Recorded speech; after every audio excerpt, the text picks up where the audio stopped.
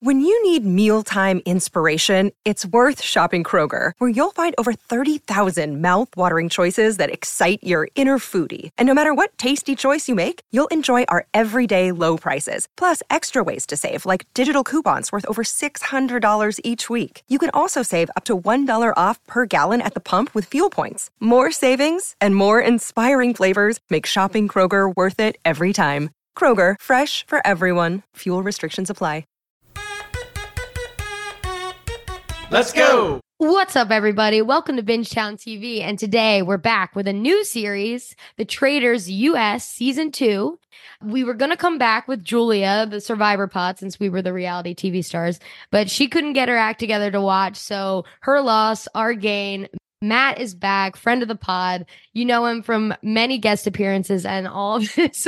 If this was a visual, I wish this was a visual podcast for the dancing he was just doing.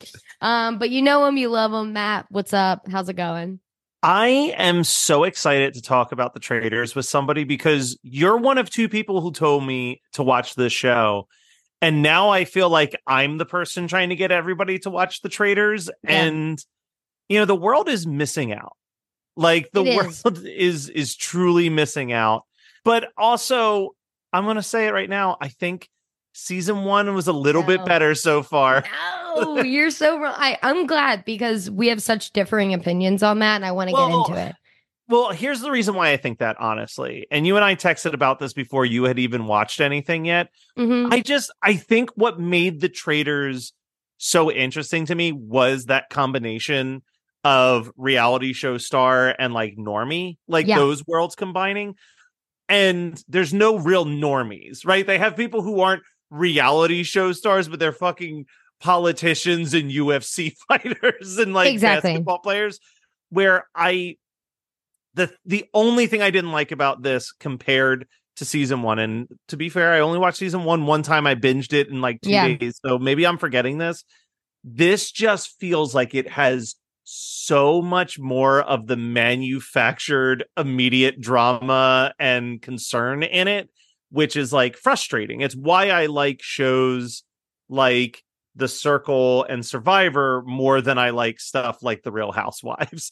And this feels really Real Housewives, the way that some of the cast members are acting towards each other. So that's my one strike. Yeah. Still had a blast watching these episodes twice, but that bothers me a little bit. See, now I completely disagree. Okay. Let me just preface this by saying, if you're listening to this episode specifically, we are going to talk about episodes 1 through 3. So if you haven't seen 2 and 3, come back to this episode, go watch them, come back. They all dropped this week. And then 2, you love a lot of reality TV shows, all the Netflix ones, everything that drops. They're complete strangers and they're building chemistry from the ground up, right? And things like that. And I get the appeal of that. And people like Andy from last season, they stand out to me, etc. But I would say that the first few normies, quote unquote, that got voted out in season 1 made no good TV. Like none. Now, the good thing about something like this is it's 21, a lot of them are strangers, some of them are not, but they know how to make good TV, right? They're iconic, all in there. They know reality TV. They know what to do. Now, I will say that this season felt like a lot more, and I think you said these exact words, manufactured. Like, it's less that, it's more like producer meddling, director meddling. No. I think it's them because like, here was the biggest moment. This is a great starting point. The second that the first segment where Alan taps the shoulders of 2 people to make them traitors, there is already speculation flying off the goddamn handle. This is so, why would you speculate immediately? The traitors have done nothing. You have nothing to work off except for like, well, I thought I felt his arm touch the person beside, like, it's so dumb and so frustrating to watch. Okay, but I think that's the beauty of it, because I think they perfectly cast people that they know can't help themselves. When you cast a bunch of normal people, you don't know the game they're going to play. And I think that's like a flaw of the new Survivors, right? An old Survivor, they would cast these wild cards that would just act up and be crazy, and that's great. Now, the casting feels safe and everyone wants to be like super PC and super play a middle game so you don't offend anyone and everyone loves you on social media. Like they're specifically casting like people who are going to act up. Like, oh my God, I'm already bad. Larsa Pippen apparently is like a villain on Real Housewives. And she was a villain in real life. Do you know the whole her and Marcus stuff? Because I did a deep dive and it's awkward. I do not like this. Do like a 1 minute spiel for the people listening. Because I know the gist, like Michael Jordan is his dad, Scottie Pippen is her ex-husband, and that like, just feels like drama. That alone is weird. So Scottie Pippen and Michael Jordan were part of the Chicago Bulls in the 80s into the early 90s. They are considered like one of the greatest basketball teams of all time. Marcus is Michael Jordan's oldest son, or second oldest. He's a son of Michael Jordan. And Scottie Pippen's wife is now his girlfriend. Yeah, it's fucked up. Which is weird. And like the age gap isn't like that dramatic. It's like a 13-year age gap. But what's uncomfortable about it is like, I refuse. They say that they have never met each other until recently. Fucked up. I don't like There's that. Absolutely no chance. I refuse to accept in any way, shape, or form that's the case. And I'm sure that this is just like the way the Real Housewives are. The way she is with like having a framed heart photo of him beside her bed. Yeah. If I was dating somebody who had a framed heart picture of my face next to them, I would break up with them. Call the cops. Because that's like Helga Pataki level crazy. That's true love. What do you mean? Helga Pataki, come on. Yeah, like I'm just like, this is insane. So the whole time, are we spoilers are like flying free at this point, right? Yes, spoilers. The best call the Traitors made was killing Marcus. Because agreed. There was nothing good that was going to come from us having to watch that relationship for the next 11 episodes or whatever. And like they said, Marcus was probably one of the only people who was smart enough to actually play the game properly and figure out like who was Traitors. So get him out and then, let this woman from Real Housewives be the villain that they are clearly setting her up to be throughout this. Now you're the bigger Survivor person than I am. Yes. I've seen half of season 43 and I've seen 44 and 45 and season 1. So I've got a big gulf that I'm still working through. Just a little bit of a gap. That I'm going to watch all 45 seasons in my lifetime. That will happen. But clearly there is some like very well covered drama that I'm missing out on. I know that one of the two girls won. I'm assuming was the other person like in the final 4 or okay, this is if you don't want to be Survivor spoilers, skip 30 to 45 seconds, okay? But I'm just going to tell the general drama between I'll try not to spoil too much, but I've officially seen all of their seasons except for season 40, which is Winners at War. So that kind of spoils it a little bit. They played in season 40, which means both of them have won at some point. Okay. And I will also say that Sandra is the first. Only 2 people in the world have done this. The first 2-time winner, Sandra. Okay. She's been on 3 or 4 seasons, I think. Yeah, maybe 4. Now I'm blanking. But Parvati's been on 4. So Parvati was on Cook Island, season 13. She was on Micronesia, which was Fan versus Favorites, in 16. She was on Heroes versus Villains in 20. And then she came back for Winners at War. So their beef isn't one that is on screen. So you won't watch Survivor and say, oh my God, they have like a huge feud. It's all about those 2 are like the queens of Survivor. And they say that, right? Parvati on the episode says it's all about we have some feuding about who's the queen of Survivor. And I think there's been some like social media words thrown around because people are usually in the Sandra camp or they're in the Parvati camp. But for me personally, as someone who's like wasn't there when this was happening back in the day, I'm a new Survivor fan. I'm team both. I'm predominantly team Parvati because I'm fucking obsessed with her.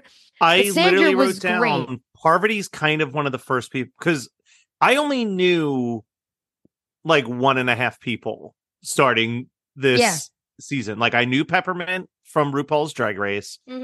and I am aware of who Marcus Jordan is. Yeah. You know what I mean? Like Yeah. that's like as deep as I went. So just based on like, all right, who seems like normal enough? I always lean towards like, who will give me good reality TV without it being like, God, I fucking hate this person. They're so stressful and obnoxious. And Parvati, like right out the gate, struck me as like, okay, well, this is someone I'm more likely to root for than, say, a Real Housewife person. Okay. Like, yeah. So this is perfect. So I do want to let's talk about right off the bat, the first twist we get. They name the two traitors, Phaedra and Dan. And I have words about that, but let's stick with Parvati for now. And then they get to choose. And now this is what I think is producer meddling. I think that they made them choose Parvati because one, I was thrilled. Like, you should have seen me. I was screaming my head off when they picked her because I prefer to know one of the traitors because, you know, you got to root for the traitors. Like, right? And everyone knows this game is stacked in the traitors every way. It's kind of lame to root for the traitors because they're gonna win it.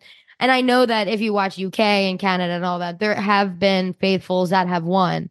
But last season, I'm a big Cirie fan as well. Spoiler alerts.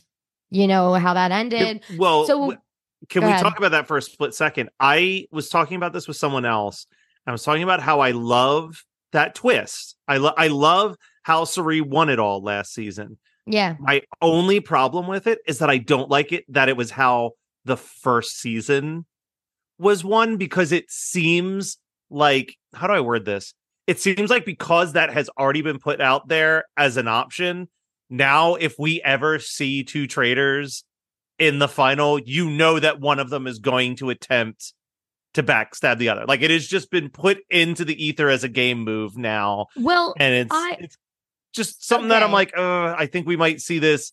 If they keep doing more and more seasons, I think you're going to see people try to recreate that specific moment time and time again if the opportunity arises. Okay, well, here's where I disagree. I think the only reason Cirie did that to Ari is because he came in at the last hour and was like, he doesn't deserve this. I've been like gaming for 10 days straight. And he just like walked in and was like, oh, sure, I'll split the money. Yeah. I thought that was such a weird, like, Ari quitting felt manufactured to me as well. Like, that just felt weird, whatever. But either way, badass Cirie, obsessed. I hated that they added that traitor at the last second last year. I'm like, how are the faithfuls ever going to win if you're just like throwing in traitors once they get them out? I mean, what's the point? But I will say, starting at the beginning, it makes more sense. I think like what they're doing in this season. Yes, you get to pick one more traitor. Three against the other 18 is a fair game to me. Like, I agree, because they're killing someone every night anyway. So there's 10 episodes and whatever, however many that, you know, I don't know if it's actually every single episode, but I'm pretty sure it is. So that's like 10 gone right there. So then the rest, they have to like, you know, sit and figure it out. But I wrote something really dumb. Okay. In the beginning of the first episode, not Alan Rook. What the fuck am I talking about? Alan Cummings. Alan Cummings. Why did I? Whatever. Alan Cummings says, 21 of you are here for now, but who knows what the future holds? And I know that he's probably implying people will die, but I'm like, ooh, or is he saying that they might add players mid-game this season? Okay, so apparently they dropped a teaser trailer, and I do have a slight spoiler. Okay. Again, fast forward 30 seconds if you don't want this. Apparently, it's in the trailer, though, that they dropped. Apparently, Kate from Below Deck comes back. Okay. So yeah, which is fabulous. Like, I couldn't ask for a better person to pick. Kate, she was the best part of last season besides Cirie. She was fucking best. Was Kate the one that was like wanted to get voted out for most of the she was season? Like, oh my God, iconic. Her and Rachel, when Rachel's like, well, I don't trust you. And she looked at Rachel and was like, well, I wouldn't wear that outfit, so I guess I don't trust you either. Or something like that. I'm like, oh my God, she's an icon. But yeah, I didn't watch it because I don't love that they did that. That should have been like a bombshell. But they're just trying to pull in people. I mean, Peacock is a hard sell, I feel. And the Traitors, like, a lot of people don't watch reality TV. Like, this is something I know my mom would love, but I'm going to have to sit her ass down and watch it with her for her to actually like watch the show, and then she'll do it. But if I'm just like, hey, watch this game show, she's going to be like, no. Yeah. No. Yeah. So, okay. But let's actually get in. So They did pick Parvati, which again, I think was a little manufactured, but I'm not mad about it because Parvati is going to be an incredible traitor. So let's hear about what your thoughts are on Phaedra and Dan as the other two traitors, because I have thoughts. So I'm going into it kind of blind with as far as like knowing any of these people. Phaedra, I really don't have an opinion on just yet, but I will say that I like Dan as a traitor. Dan was someone who, again, I know nothing about his big brother past, but just out the gate, I said, okay, this guy's got this like kind of charming, but like charming in a Christian Bale American Psycho kind of way, where it's like, all right, this dude seems like he's got it together, but it also seems like if you told me that there was like a bunch of dead women buried in his backyard, I wouldn't be like startled by it, you know? Sure. But I think he works as a traitor, but it's also like, ooh, he might be the first traitor that the faithfuls find because there are already a few people on his scent. And I don't really remember what he did to put himself in the crosshairs, really. Okay, so I have the opposite. Again, I love this. We're complete opposite. I love Phaedra. I think, and I don't know, Phaedra. So Phaedra was on Real Housewives of Atlanta, got fired, and now she's on Married to Medicine. Is Phaedra... I don't know the drama. So again, when it's like, I don't know any of these people and they're just dropping 20 people in front of me, like I'm supposed to know them, stuff gets blurred. Was Phaedra the one that was trying to explain who every person was from the show to John the politician? No, that was, who was Janelle. That was Janelle from I like Janelle Big a Brother. lot too. Because just the way she was like, at one point she's like, God damn, John, you got to get it together. Like, wait. To John. Yeah, maybe it was to John. I'm thinking when Janelle was explaining to Kevin. And she was like, Johnny Bananas, he won like 7 seasons of The Challenge. And he's like, what challenge? It's like, the show, The Challenge. Oh, no, that's who I'm talking about. So maybe it was Kevin. Kevin's the one from Love Island, right? No. Big dude. Man, I can't remember anyone. This is insane. So Love Island is Bergie and Ekin-Su. I like Bergie. I like Bergie. He's like a big dumb dummy, and I love it. Okay, wait. Let's get back on track really quick. So Dan, what I think about Dan is I think he sucks at the game. Like I think that in general, people were excited that he was a traitor because he's Big Brother. He won. Like I like the drama of. I didn't know this, so I don't watch Dan Brother. I don't watch Big Brother. I don't know a single thing about it. But I liked that, Dan wrote Janelle's name down the last time he saw her. Yeah. So like, that's cool drama too. But I think that he needs to speak up. You can't just be silent. They're calling him out for being silent and then he's still silent. And then I think his acting is bad. Like, I don't know. I think he would have been a better faithful. I think because he's a traitor, he's being very suspiciously quiet. Whereas if he was a faithful, I feel like he'd be a little more comfortable in his skin knowing he's not a traitor and navigating it. I just think that he's not acting right. Like watching him like just hang around the Othello and Hamlet and stuff. I'm like, Parvati just walked up and grabbed it. I'm like, yeah, girl, go get that from him. He's not gonna pick it. Like he's being too antsy, which I get. This game is freaking freaky, man. But I'm not a Dan fan as of yet. So talking about the chalice, we're jumping all the way to episode 3, but we have to talk about the chalice for a second. Mm-hmm. Now, it has to be part of the editing. There's no way otherwise. If you were in this house, based on the way that the last 5 minutes was shot, is there any doubt in your brain that you would be like, yeah, Parvati's clearly a traitor? Like the way she's just I couldn't breathe. She's doing such a bad job of being subtle about this goddamn chalice. Oh my God, I couldn't breathe. I was like, Parvati's done. Like she took this on and now she's gonna get got. And because no one else was looking at her weird. We as a group, the group I was watching with, thought Sandra was eyeing her up weird. Now that could just be that Sandra's always staring at Parvati to make sure she's not up to something because she knows Parvati. It's like a weird cup, and she was just like, hey, anybody want some wine? And then was just taking it and putting it down and taking it and putting it in other places. And it was like, girl, just leave it. Leave it, and whoever picks it up is beat. The name of the game is subtlety. Like, you know what I mean? Like, Yeah, but people are speculating that she gives it to Ekin-Su, which I would be really sad about because that's the only season of Love Island I ever watched, and Ekin-Su won that season with Davide, and she was fucking incredible. Like Agent of Chaos. Like there's a scene where she's dating this one guy. Love Island is so weird, but you're like, matched with this guy and they're I've hooking tried to up. watch Love Island. The problem with Yeah. Love Island is every season's like 53 episodes or No, something because it's released like unwell. daily. Yeah. Yeah. But there's a scene of her, they have a balcony and there's this guy on the balcony and there's a scene of her crawling under the balcony like so no one could see above it to hook up with this guy even though she was with someone else. Like that's like her iconic moment, but there was many, many moments. And so I love her, and I don't think she's gotten enough screen time to be a star, but I think was she would literally be. going to say she's probably the most covered, the least covered human. Yeah. In these first 3 episodes, I kept forgetting she was there. When I did the rewatch and she showed up, I was like, "Who the fuck is this?" Yeah.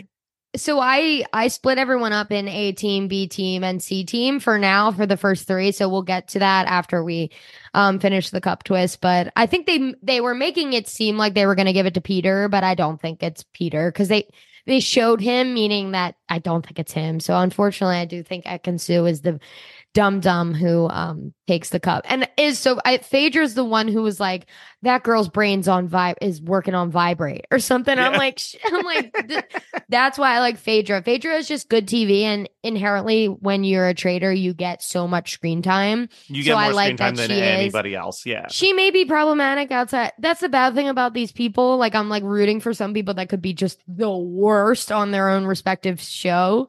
But yeah. I'm blind. So message us in Discord or something and tell me if people are awful and I should. Yeah, who should we not them. like? Yeah, like, who should we not like? Can we talk about the first elimination? Yeah. So the first kill or the first elimination? I mean, we can do the first kill and then the first elimination. I feel like that's fair enough. Okay. I mean, Johnny Bananas, R.I.P. We hardly knew ye. So you don't know him, right? No. I mean, I've heard. Okay. Here's the thing. He must have made a huge impact because I was aware of the name Johnny Bananas. Like, yes. As someone who's never watched any of the shows that he's tied to, I was aware that this was a human being. I used to watch all the Real World, the challenges back in the day when they were still like the Inferno and like all of that era. So CT and Johnny Bananas are 2 people I do know. CT more so than Johnny Bananas, honestly. But he was from the Real World Key West and then the challenge. But he was cracking me up, and I think it was smart to get him out because he is really good. He's won the like they said, he's won the challenge 7 times. He's known specifically.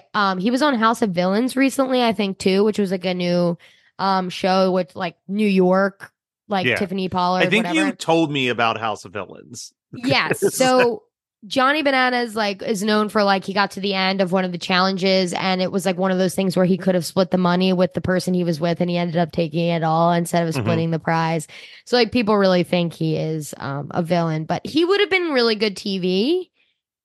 Honestly, I thought CT would be better TV than he is being. CT is just kind of moseying around being doing dopey faces, which is so funny. I love CT. He's such a jackass, but I love him. So happy that they're there. But yeah, hardly knew ye, especially if you don't know his reputation. I was excited to see him, but he would have been good TV. But I'm okay with him going first. But do you think that it was just based on the way people were talking about Johnny Bananas? Do you think it was a good call to not make him a traitor?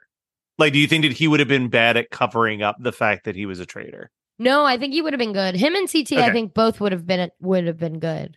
Okay, just curious. Yeah. For the people that you actually know, I am curious if you think that they fell into the correct category. Yeah, and I mean it's tough because so many of these people would have been a good traitor. It's for me, I think that Dan is not giving good TV. The only thing that's good about him is other people calling him out right now. MJ called him out, certain people being Dan, we plead your case. You're being sketchy. What's your case? Yeah, I think that in the next batch of episodes, Dan's gone. I think that he's the traitor that they definitely catch. But then they have their council. I hate being the person who says this, but I'm going to say this.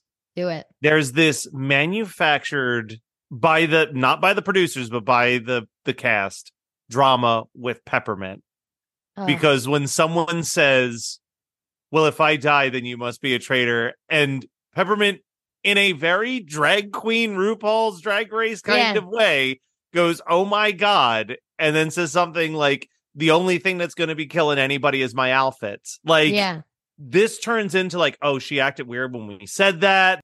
There's this part of me that's like, why does this feel kind of homophobic or transphobic to me in a strange way? We were so mad, and we knew it was going to happen. So Trishelle has a weird. So Trishelle is from the Real World as well. She's like one of the CT Johnny Bananas. Yeah, I remember her. I watched her season. People are enraged online. Like Trishelle is having to like really, she's getting beat up online about this from all angles, and it's like. And I think it's because it feels like, and maybe it's because the first reality TV I ever watched was RuPaul's Drag Race, and I have become very accustomed with the way that drag queens and like people on that show talk to each other. I was like, you took such a normal reaction to a joking accusation and turned it into a full-blown witch hunt to get this person kicked out in the very first episode, which like, I think Peppermint, if we're talking about who would have been great television, Peppermint would have been incredible TV. Yeah. Well, on first there of all, longer than need more queens. Were. Yeah. Need more queens on this show. I'm telling you, give me Bianca Del Rio, give me Jinx Monsoon, give me Adore. I want give me more drag queens on future seasons of Traitors. Give me an all drag queen season, right? Of the Traitors. Oh my God, that would be mayhem. That'd be incredible. Why don't they do that? RuPaul's The Traitors. Oh my God, RuPaul's The Traitors. It would be, honestly, that at a certain point, I'm like, let's just do it. Let's just be like Survivor All Stars Traitors, like Big Brother All Stars Traitors. Like, just get all the people from one specific reality show and put them on a different game and just let them go fucking wild. Yeah, so I was pissed at this, and in this game, if someone says your name in a weird way, even jokingly being like, oh, they're a traitor, your name gets put out in Survivor, in Traitors, it doesn't go away. Like, no. Parvati is lucky she snuck out of Larsa accusing her of like getting tapped, because she has an incredible hearing, and she heard Alan's hand raised near Parvati, and it's like Parvati knows. You could see it in Parvati's face, like, someone accuses you at the table, like, oh, I heard Alan, it's definitely Parvati, like, baseless. But then again, your name's out there. And especially on the first vote, there are no other names. You don't even know each other. You're just like, well, people are talking about Peppermint, so we might as well throw shit at the wall and see if it sticks. And it's just fucked up. It's super fucked up, because you're right. Peppermint had a normal reaction, and it was a weird thing for Trishelle to say, because the conversation went like this.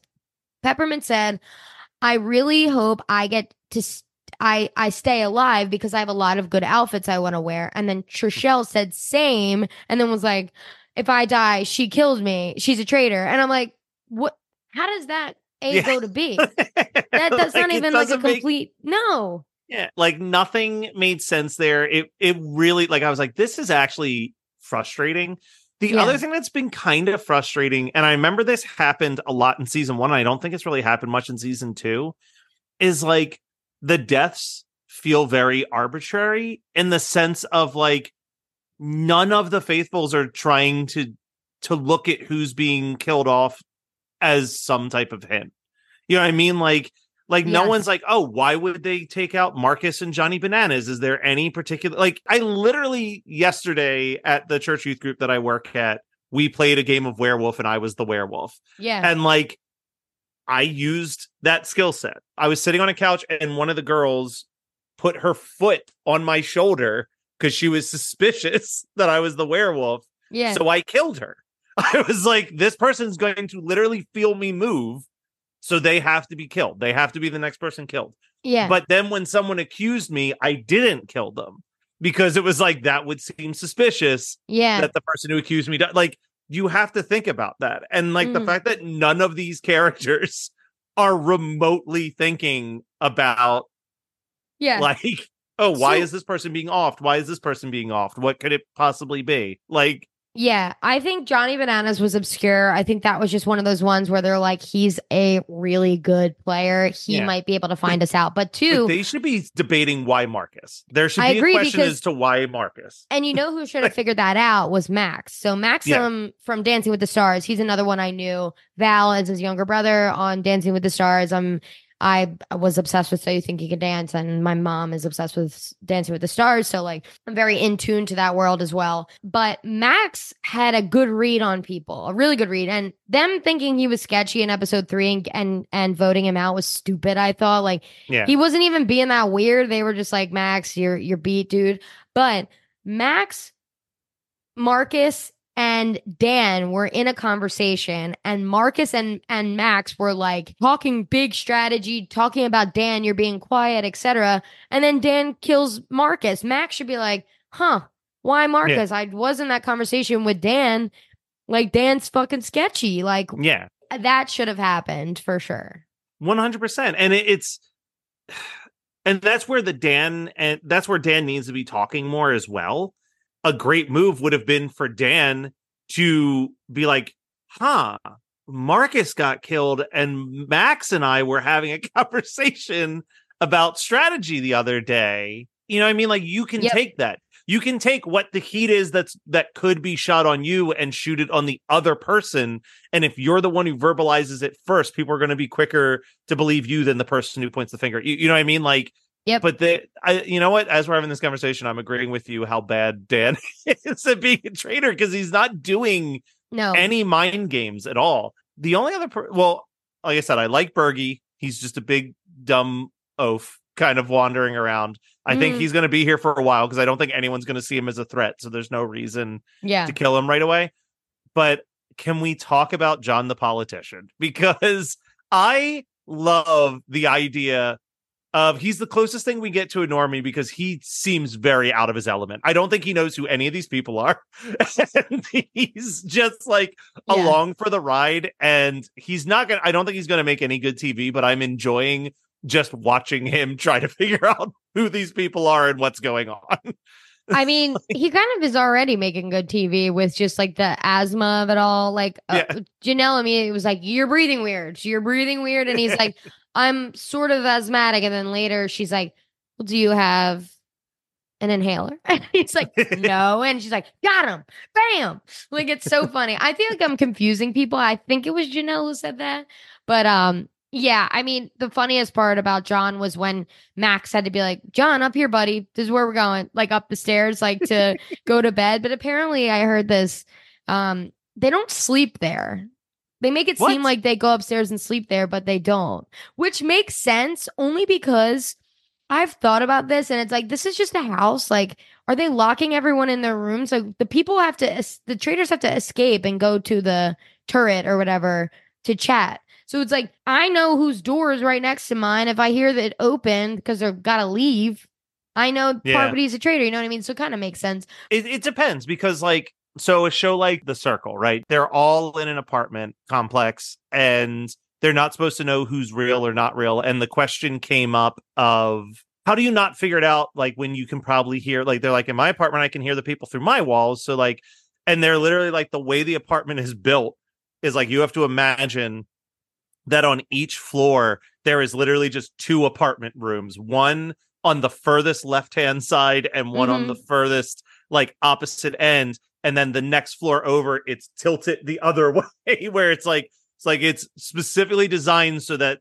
the lowest chance of sound trap. So I'm sure that if they were, I agree that it makes more sense that they don't stay there. But if they were, I'm sure they would stagger out who was in what rooms enough that like you couldn't hear anything that was happening in any circumstance. But I do love the idea. I love the idea of like, you're in this room, you've got your own private bathroom or whatever. They lock you in there for the night, so you have no reason to leave. Like your bathroom's there, everything you need is there. And then just if you're a traitor, in your like closet is this cloak that you wear that just in case someone for whatever reason is able to see you through the keyhole, all they just see is a cloaked figure is walking by. Yeah, that's kind of cool. Like, I love that idea, but yeah, I guess it kind of ruins the magic to know that they're just like crashing in the hotel room. Totally.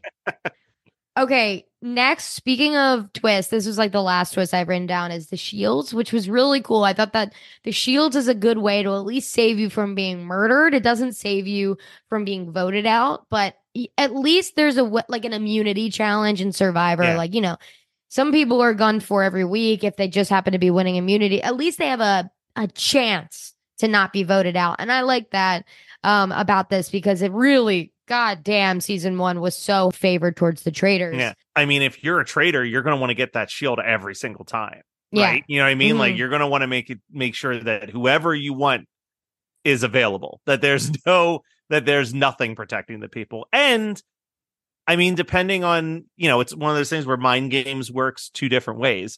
It's like, if you're really trying hard to get a shield every single time, people are going to be like, well, he's absolutely not a traitor because he's terrified of dying. Yeah, exactly. Or someone's going to be like, man, he really wants those shields. He wants to make sure he can kill whoever he wants.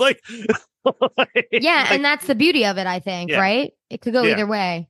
No real drama except for the Ekin-Su and Janelle fight for the one shield. I love Ekin-Su, and I don't really care about Janelle at this point. But in my eyes, Janelle had the shield, and then Ekin-Su came in and tried to get it afterwards. Like, the fight was for naught. I think I actually agree with Janelle. I was on her side. I didn't want to be, but I think Ekin-Su was kind of faking that fight a little bit. Yeah, probably. I also love, I think it was the very first challenge. I forget who it even was. Was it Sandra? Someone runs and just grabs the shield, and Alan Cummings is like, don't forget to help your partners, and they're just fucking. It was Janelle. It was Janelle. Just fucking booked it to the shield, abandoned everybody. Oh my god, it was. But I mean, talking about great TV, I was like, that is something I will think about for years to come. It's just someone hauling ass to grab a shield while the rest of their team is struggling to get out of the water. Yep.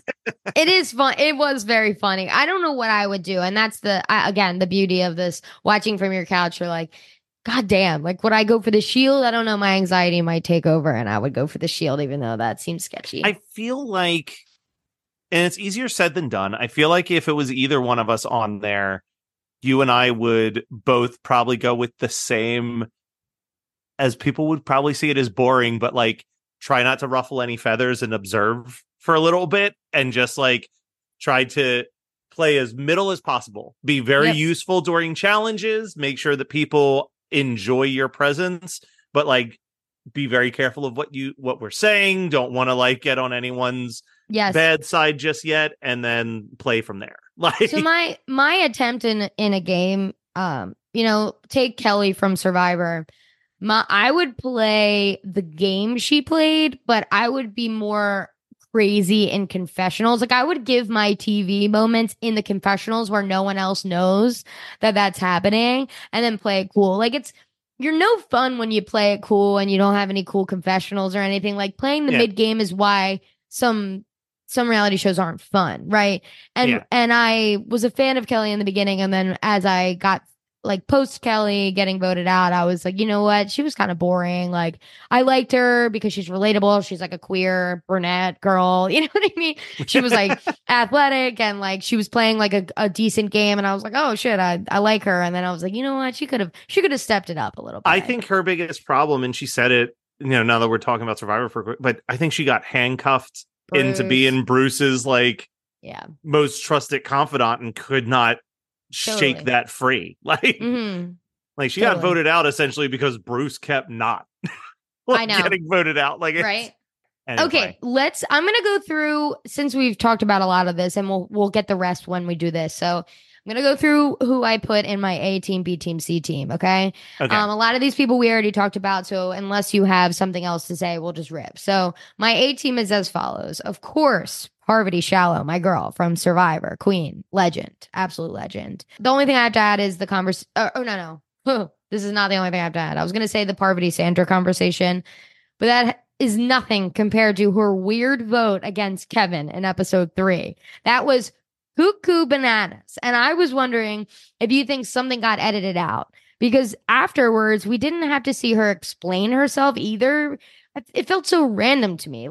If weird Peter and Kevin didn't come up with that plan to vote each other, which also makes no fucking sense, then Parvati would have been the only vote on Kevin. Like, it's like, if his name was not in the conversation at all, it's sketchy to vote him.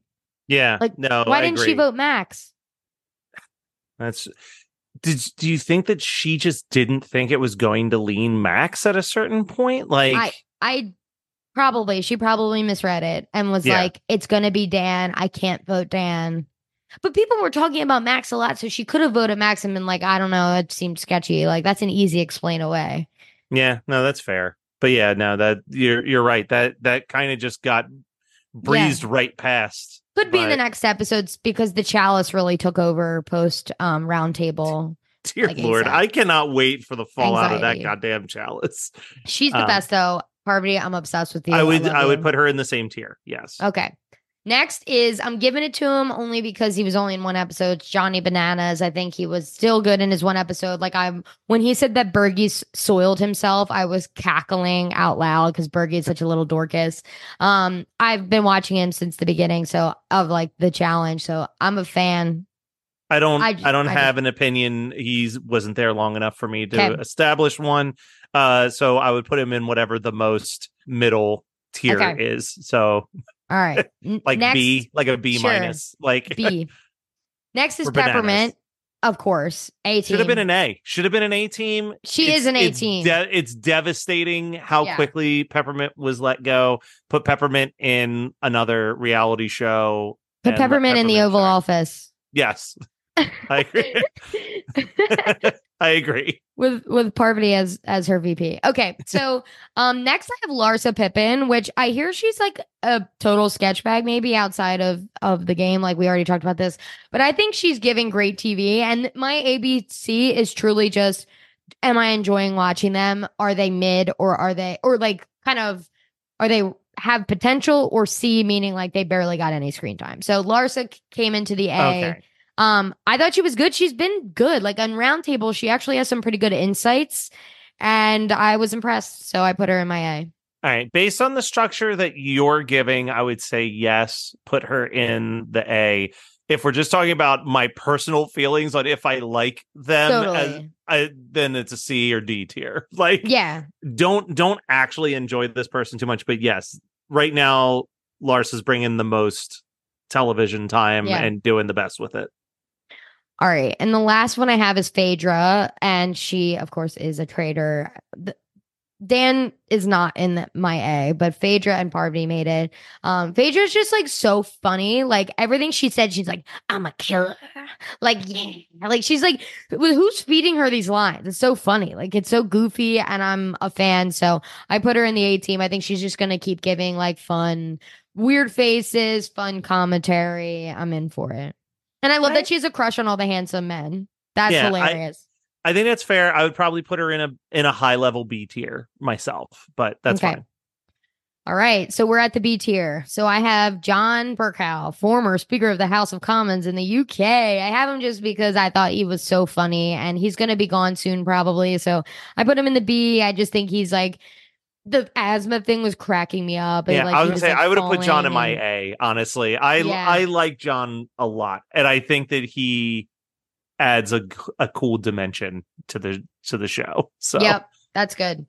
Maxim, I put him again. R.I.P. He's done, but I think again he had his finger like on the pulse of the game, and it was probably good to get him out early because he wasn't taking anyone's bullshit. Like, he was like calling people out. And I liked that about him. And also, he's just handsome. And I love him on Dancing with the Stars. He's not on it anymore, but I used to. So, right. Yeah.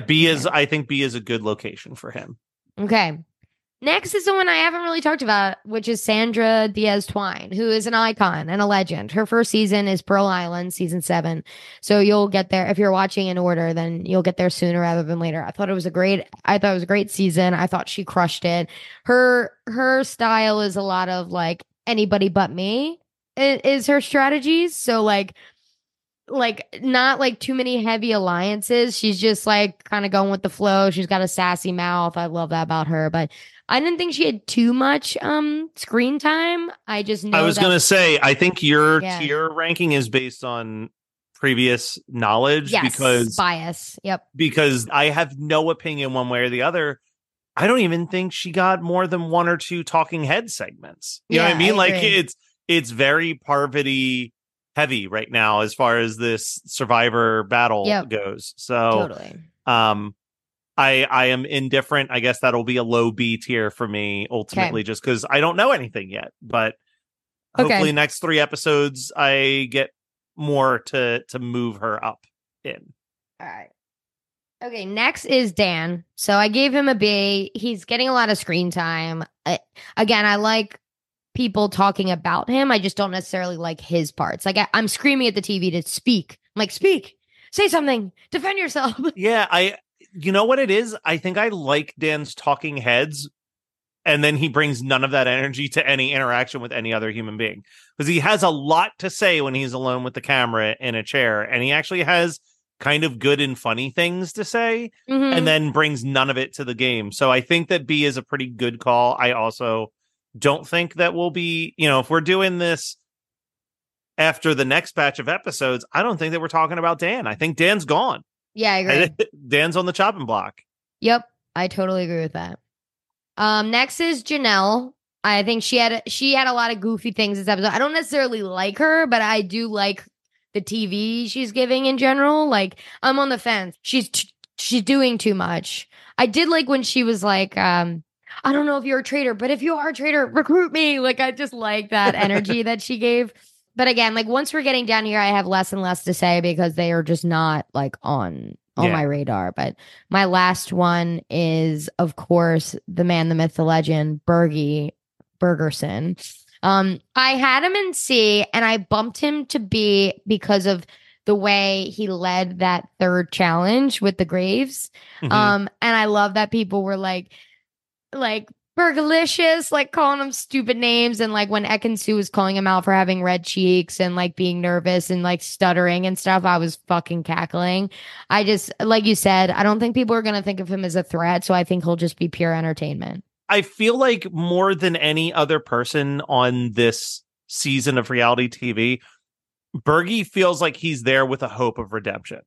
I didn't see his season of Love Island or anything, but it seems like he apparently came off looking really dumb on Love Island, and he's trying to prove that he's not an idiot. So like, I'm rooting for him. I want him to be the one that like leads the chase on them getting their first traitor out. You know what I mean? Like I really want Bergie to maybe not go the distance and win the whole damn thing, but I want him to have one or two of those moments, and that challenge where he kind of helped the challenge be successful was like a good start in that direction. Like I do want to see him get his redemption story.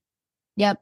Okay, so the rest is all C team. I'm just gonna rip through these and then we can talk in general about these. So and I'm gonna say where each of them are from, just to reiterate for people who like us don't really know them that well. So MJ is from Shaws of Sunset. I think that she has potential to jump into the B. She was being very smart, calling out Dan, etc. I just think that she had no fucking screen time. Like they were saying MJ, and I'm like, who is MJ? So that means she has to be a C. Next is CT, who I love from CT and DM fame, obsessed. And he was from The Real World Paris, and then the challenge he won a bunch as well. Trishelle from Real World Las Vegas. What a bitch. I put her in C. She probably should have been a B, but I'm mad at her for the peppermint thing. Next is Ekin-Su, who I love, but she just didn't get enough for me. So she's from Love Island, UK. And if you like, you should watch that season, anybody. It's fucking hilarious. She is great. Next is Marcus Jordan. We talked about him. Tamra Judge from Real Housewives of Orange County. She was sick during some of these episodes. She wasn't in some challenges. So apparently that continues through the season. So we're going to have to, I don't know. Maybe. Do you think that like if you were a faithful, would that start to feel suspicious to you? Like even regardless if she's sick or not, like would you start to be like, this person's never here? Like, I don't know. I feel like that's not going to help your case. It's not quite like Survivor where you're sitting out of challenges and that can like reflect poorly on the team. But like, I almost wonder if it gets to the point where they're like, hey, this person hasn't been able to be a part of this show for so long. We have to remove them. Well, yeah, I mean they took out someone last season. They were a normie for having COVID, which is interesting because I feel like they're all together the whole time. It's like, how did the whole house not get COVID? But yeah, I don't know. I don't know if it's sketchy. I feel like they wouldn't let someone sit out just to sit out. So I feel like it's pretty obvious that they're a faithful. Because if they were a traitor, I feel like they would just like quick like do a flip. This is only a 10-day thing, so like there's only so much you can miss without before you're like, you're not in the show anymore. Like it's 10 days. Yeah. So yeah. I couldn't even pick them at like Tamra. Sheree was from Real Housewives of Atlanta. Again, no screen time. Kevin is from Bling Empire, and he's the one who had no clue who anybody was. Insane plan between him and Peter. I can't believe Kevin just went along with that without knowing Peter at all. Like Peter's half-brain scheme. Kevin's just like, all right, cool. Yeah, I'll vote for you. It's like, what the fuck are you talking about? What is the logic behind that? That's crazy. What did you think about that, their plan? It's dumb. It's a dumb plan. It's a very bad plan. Agreed. So, quick question, because you tend to have a connection to the inside world. So, when they do stuff like The Circle or Love is Blind or any of those shows, they're sometimes filming 2 or 3 seasons in like one big chunk and then spreading them out. Do you know if season 1 of The Traitors had come out before they started filming this season? Yes, because they didn't film this until September of 2023. Started filming on September 21st. That's like 3 months ago. Isn't that crazy? That's crazy. That's a quick turnaround time then. Okay. Just because like you never know, like they could be coming into this not even fully understanding what the show is, and thus they're like trying whatever strategy. No, they had plenty of time. Yeah, they had plenty of time to bone up on what this show is and like what's a good or dumb move. So that makes it an extra dumb plan. But yeah, so the next one is Peter Weber. He's from The Bachelorette, and it seems like he was about to say something really smart. Like he's like, I forget what he was strategizing about, but the first chunk of it sounded so smart, and I was like, "Oh, this guy's smart." And then he goes, "So me and you are gonna vote for each other, throw people off. Seem like we're gonna act really tense with each other." I'm like, "What are you talking about? All you're gonna do is get one of you voted off, and then the next one of you voted off. That's just how this goes. Fucking crazy." It clearly worked on Parvati because she was like, Kevin, obviously. Yeah, but that's the scene we missed is when Peter said, I think it's Kevin. And she said, oh, yeah, sure. That's probably who it is. Okay. That had to have happened, right? That had to have happened. Okay. That's headcanon for us. That's what we're going to conclude is that Peter just pulled her aside and was like, I have a sneaking suspicion it's Kevin. And she's like, all right. This show is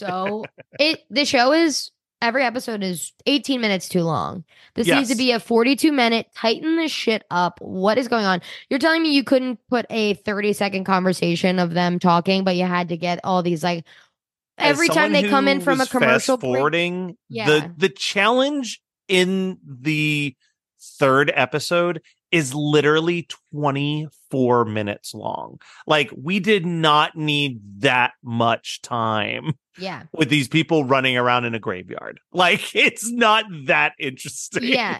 So when you're watching Survivor, it's very rarely like a commercial break in between the challenge. So you fit the challenge in a commercial break, right?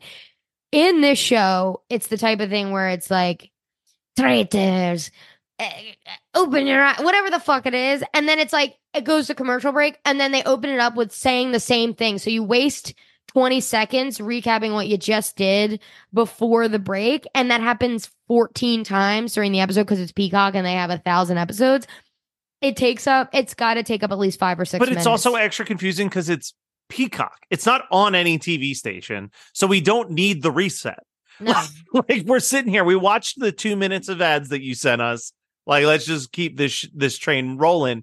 The other, it's really frustrating. And I think the other big difference is like, I don't feel like the challenges in the Traitors really do anything to help push the plot of the Traitors along. You know what I mean? Like Survivor, it's like they're going for an immunity challenge. They're also like proving their value or their danger to the rest of the group throughout that, you know what I mean? Like it's all kind of just like, and then we need to fill some time. Like I would rather see them do less absurd challenges, and it's just like putting them through intense. I'm going to compare it to the Circle again, but like on the Circle, because they're trapped inside this apartment for the entirety of the show, it's icebreaker games. Yeah. And they do icebreaker games to get to know each other better. And that's how they're able to see cracks in people's stories. Yeah. Like, I'd be way more interested if they never left the castle and just were forced to do icebreaker games with each other and start to like see cracks in people's stories on who's the traitor, trying to like cover up what they were up to or different 100%. things like that. Something that could, help the faithfuls find the traitors too. Yeah. But the thing about the challenges are not helping them figure out who's a traitor one iota. The only thing the challenges are doing is giving them shields now, which is the only advantage. But as we know from season 1, Alan's just going to give you the full 250 no matter if you get it or not. Like, they didn't get 250 last year and they're like, surprise, you have the whole 250. Hell yeah, brother. And it's like, okay, well then where's the stakes in actually doing this? Like, it's I would love to because see it could be such a great show, but like there is a lot of flaws in this show that need to be hammered out. So many. It would be fucking iconic if the challenges did matter and they only got like $90,000 of the 250 and that was the pot instead of 250. Like, that would be hilarious to me. Like, if they truly couldn't get it together. And so the challenges did matter. If someone's being dumb, you might vote them off because they're being dumb, not because you think they're a traitor or a faithful. Like, there could be layers, but there's no stakes. It's the same thing that frustrates me on like Too Hot to Handle on Netflix, where like if they do anything sexual, be it kissing or whatever, they lose money from the pot. But then they'll just like randomly be like, hey, you're almost out of money. Here's some games where you can win money back. And it's like, no, that's not the show. Yeah. Like, I want the season where they deplete that jackpot to $0 and they just have to send them home. Yeah, like, right. Exactly. I don't want to see shitty people who can't keep their hands to themselves for 2 weeks. Like, walk away with more money than I'll ever see in my life. Like, where's the fun in that? The fun was seeing them lose the money because they're idiots. I think we have one more person left that we have to talk about, who I actually was very charmed by how out of his element he is in this. He's like, not credit to where credit's due. Deontay and Larissa, they are acting like these. Wait, who's the second person? Sorry, I'm stumbling over Larsa. Larsa. That's close. You were close. You just added like 2 letters. Deontay and Larsa, they are treating these deaths like this person is genuinely dead and gone forever. Weeping. He's giving Andy from last season with just the upset. Or like Cody. Cody was feeling it too last season, I think. Yeah. But for being a faithful, he was like, he's weeping. Larsa, when they announced Marcus, she's like literally like clutching pearls, reaching a hand down. Like, it is silly, but I like how guess what? serious they're taking it. In 8 days, you're gonna see Marcus again.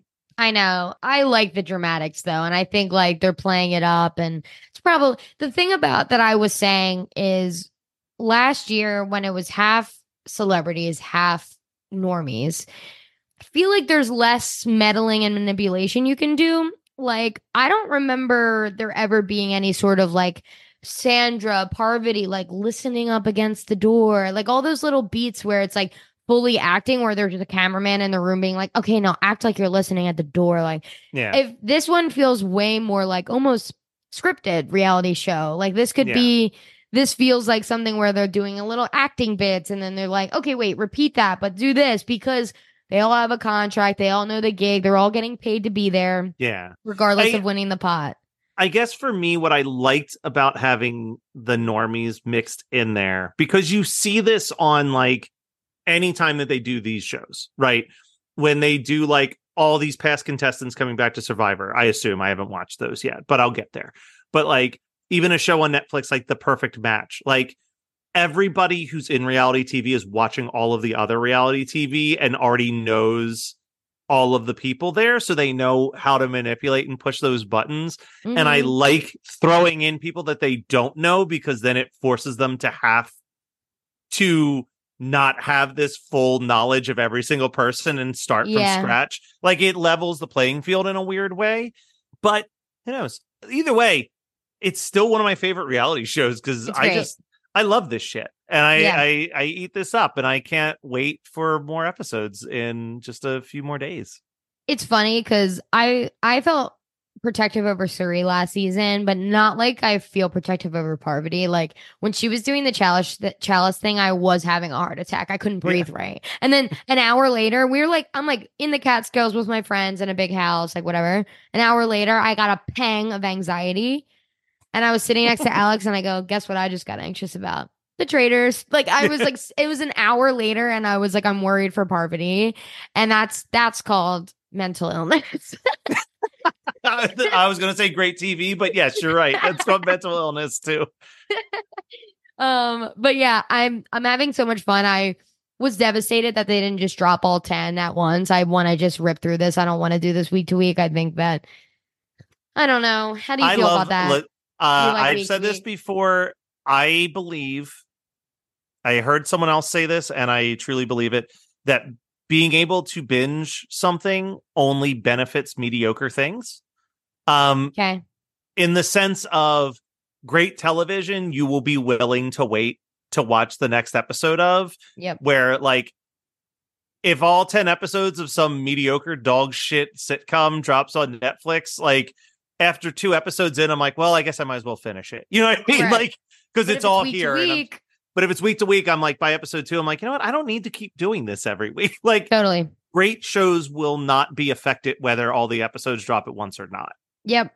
But, yeah, that's beautifully said. Agreed. Yeah, so yeah, this is great enough that, you know, it gives us stuff like this. Like, you and I have such a friendship based on our love of television that, like, would we even text each other if all of the season of Survivor dropped in one day? We'd have like one day of talking about it, and then we'd completely like bonk out on it. You know what I mean?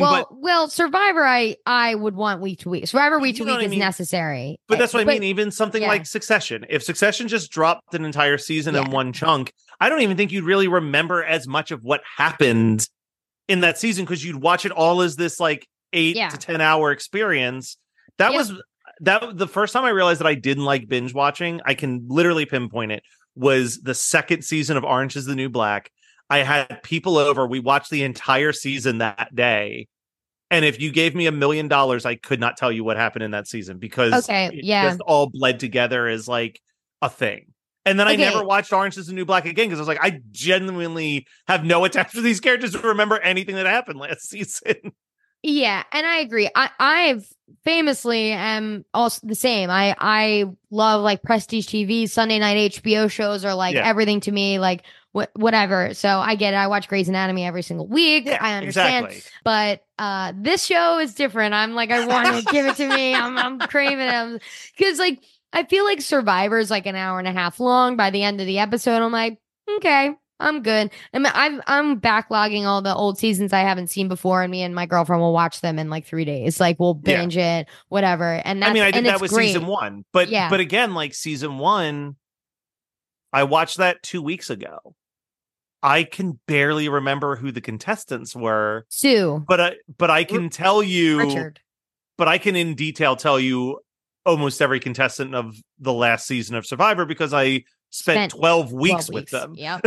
And you were on a podcast about it, talking about it. You got to know their names. One episode. No, it does help though. Like by episode 2 for the pod, I was like, I know everyone's names. And past seasons, I'm like, who are these people? And what are their names? I'm like, the blonde girl, the brunette girl. And that's any show. It's any show that involves elimination. Like, you know, it sucks to be one of the first 2 or 3 people eliminated from any of those shows, because you will, at most, you will be a trivia question. Exactly. You know what I mean? Like no one's going to really remember you in detail, because they only got to spend about 30 to 40 minutes around you. Like, if you even got any screen time. So yeah.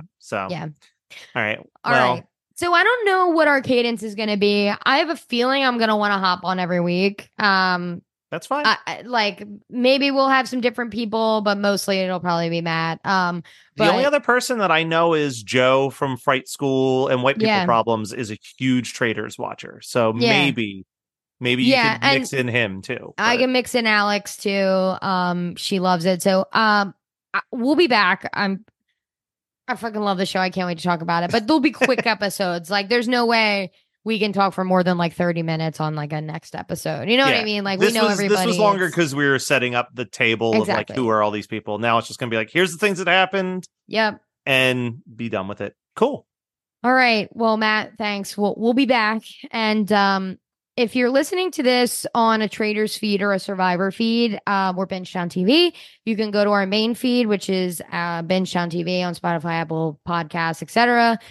We've got a lot of things going on right now. We're doing True Detective. We have a lot of anime shows happening right now. We just finished Beacon 23. You guys have been going anime crazy lately. I know. It's your brother keeps sending me new feeds for Geekscape, and I'm like, what the hell is this show? I know. So let's see. It's because I'm out of the loop on anime. That is like the genre that I have never been able to get into. I know I just set up a True Detective one. I know that I set up well, there's a lot that just ended. That's the other problem. Exactly. So we just ended The Fall of the House of Usher recently. That was a big one. A Murder at the End of the World was a big one. Of course, Gen V, The Witcher. This is just Silo was a huge one for you guys. Silo was gigantic. We do Yellow Jackets and Shadow and Bone. We're doing Reacher. That's the one I'm missing. Reacher and Percy Jackson. That's the new that are airing like right now. So I haven't even seen True Detective yet. I'm like dying to see it. But the Emmys are tonight. So not tonight, baby. It's time to watch the Emmys on the big screen and the Eagles on the little screen on mute. All right. But Matt, thanks for coming on. I can't wait to walk through the season. What is your favorite thing you're doing podcast wise right now before we let's talk about Weird Algorithm. Weird Algorithm, it's myself and Matt Milligan of the band Wheatus, also famous for his Simpsons episode of my favorite episode of. RIP, go check out our back catalog on that. But him and I are working our way through all of Weird Al's stuff. We've had some pretty awesome guests on the show. And we've got even more awesome guests on the horizon based on some emails that I've been exchanging with some people I never thought in a million years I would talk to on a podcast. So that's probably the one I'm most thrilled about. And I think that it's a great entry level for anybody. Even if you don't really care that much about Weird Al, we get on so many side tangents that I think anybody can just kind of dive in. And if nothing else, it'll give you more of appreciation of how skilled of a comedian and musician he is, because we really dive into we're not afraid to call out when he does a bad song and when he and then celebrate when he does a great song. So awesome. Check it out. All right. Thanks, Matt. And we are Binged on TV. And thanks for listening. You're listening to the Geekscape Network.